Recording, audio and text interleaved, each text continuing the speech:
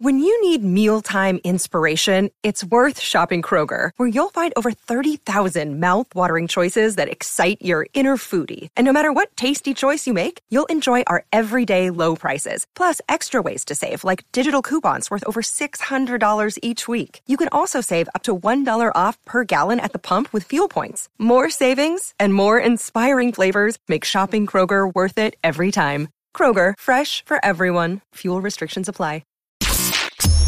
Turn up your volume. Because you're about to listen to The Sick Podcast with Tony Marinaro. Sports entertainment like no other. It's gonna be sick. Brought to you by MyBookie. Use code SickPicks for a 50% deposit bonus. Bet, win, get paid. Marinaro, The Sick Podcast. And you can listen to us on all social media platforms and follow us on Facebook at The Sick Podcast and on Facebook. Like it and share it with your friends. We're talking hoops with my basketball aficionado, John D'Angelis. And I never thought I'd bring in someone who loves the game as much or more than he does. But John, I think I found somebody. He's Canada's version of Coach K. He is our very own Steve Konchalski. Coach, good afternoon. Good afternoon, Tony. Happy to be here. Well, thank you very much for doing it, Coach. Your CV speaks for itself. It's very impressive. Thank you very much. You've won 919 games in 46 years at St. Francis Xavier University. I have to ask you, in a business that has so much turnover, how the heck have you been able to last that long? Well, that's a good question. I don't think you're going to see, as the game evolves and society has, more and more pressures on coaches. I don't know if you're going to see that happen very often. But I grew up in New York City. I fell in love with the game as a young teenager. Came up to Canada to Acadia University in Nova Scotia. We had a lot of success there. We won a national championship, and I just decided I'm going to stay in Canada. I love the country, and I love the small towns in the east, and that's what St. FX is in. Antigonish, a small town, 5,000 people. Hey, they've just made a very comfortable situation for me coaching at a small school where I can get to know the players and really kind of build relationships in addition to building teams. Coach, how did you end up in Acadia from New York? Stu Aberdeen, who was a legendary coach, originally from New York State, came down to New York City. He was good friends with my high school coach, Jack Curran, and he talked me into coming up to Canada. I had to look at the map to see where Nova Scotia was. But I kind of really made the adjustment from New York to the smaller towns pretty seamlessly. Like I said, it's changed my whole life coming from New York to, and from there, besides the 46 years at St. FX, I've worked with the national team program for over 30 years. So it's been a great situation, and I've been able to combine the national team in the summers with St. FX in the school, my main obviously occupation in the wintertime, and it's been a great ride. Coach, anyone who grows up playing amateur sports and they want to play in a national championship, right? And once they play in a national championship, they want to win a national championship. And anyone who ends up going into the coaching world wants to coach in a national championship. And once they coach in it, they want to win that national championship. 3 people in Canada have won a national championship as a player and as a coach. You're one of them. When you hear me say that, and I know you knew that already, but how cool is that? Well, it is really rewarding. And it's interesting you say that because winning it as a player was a tremendous experience way back in 1965. Wasn't yesterday, but that was a great experience. And it's funny, when we won our first one as a team at St. FX in 1993, I was asked by the media which is more rewarding, winning as a player or a coach. And at that time, I didn't have a lot of time to reflect on it. but having time to reflect, I would say, winning as a coach actually was more rewarding because you can share it with all those young, men that you recruited and helped develop. And as a player, you're more, I guess, self-centered, if you want to call it that, and you don't see it from the broad perspective. But anyway, they were all great experiences, and I'm very fortunate to, to have a chance to experience that. Yeah. John, before passing it to you, I just have a follow-up question for Coach Konchalski, and that is, winning as a player, is there something that you took out of it that helped you when you were a coach? Well, I think the biggest thing I learned as a player that helped me as a coach is the fact that I was not a great natural athlete. I couldn't dunk. I wasn't particularly quick. I really worked on my skills. I was a shooter, and I really worked on that every single day. And I think that work ethic, I'd like to think I could, bring that to my players. But also, having played at, one of the top high schools in New York City, Archbishop Malloy, I spent a lot of time collecting splinters, to be honest with you. I had to really work to get off the bench and get into games, and then eventually, have to be successful in playing in college. But I think that having sat on a bench, having had to work so hard to even make the team in high school,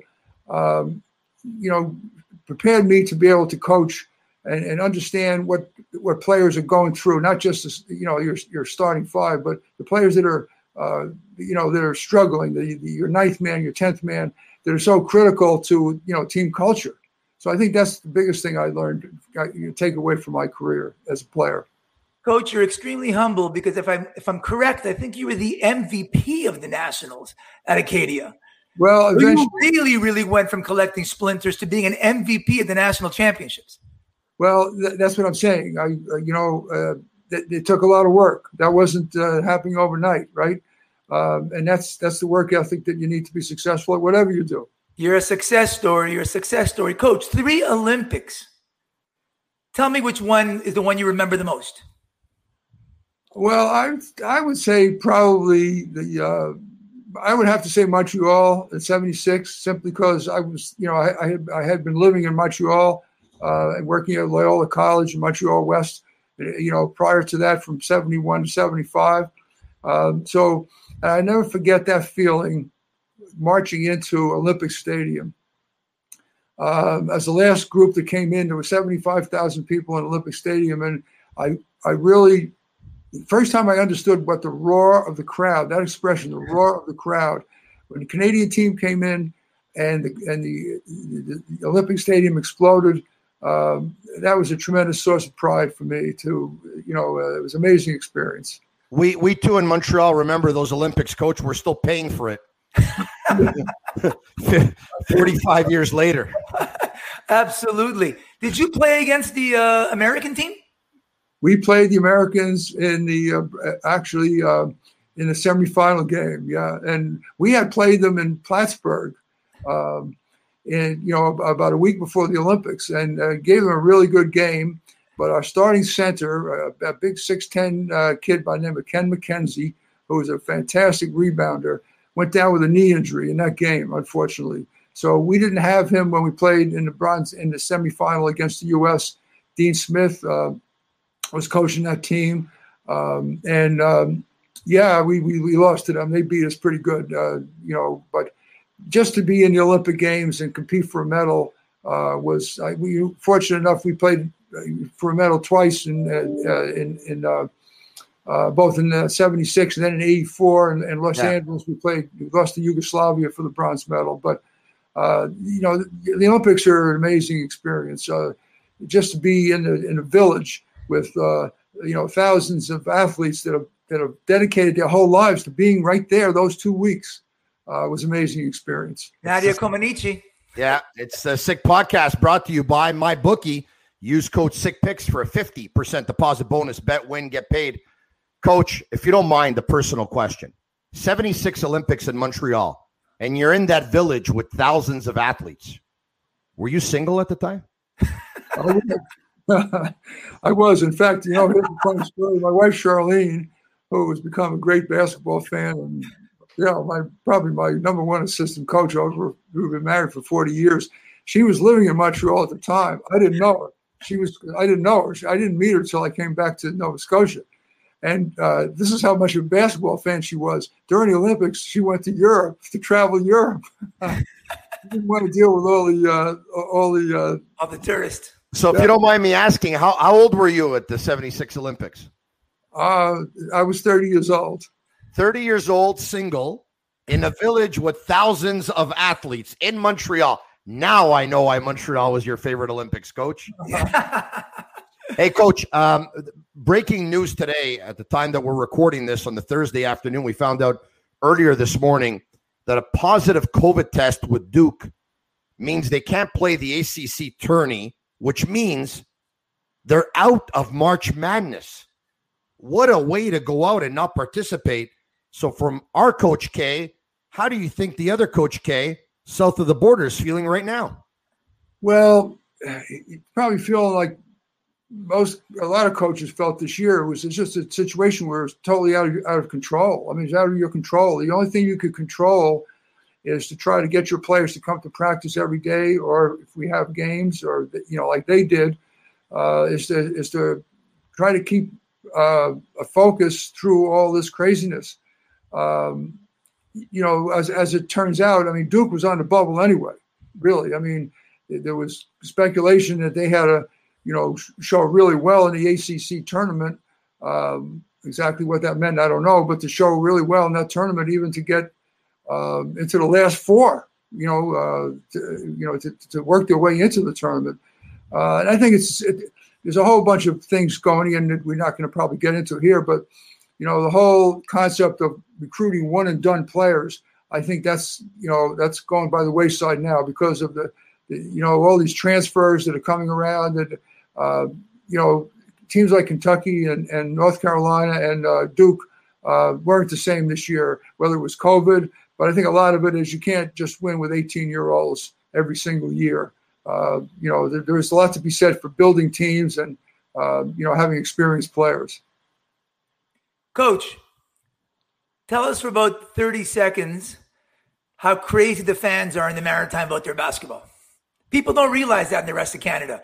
Well, we don't have professional sport here. The only, so college sports is king. And that's, that's one of the things, having lived in Montreal and knowing, when I was there, the Expos were there, obviously the Canadians, the Alouettes were big in those days playing at the Autostad.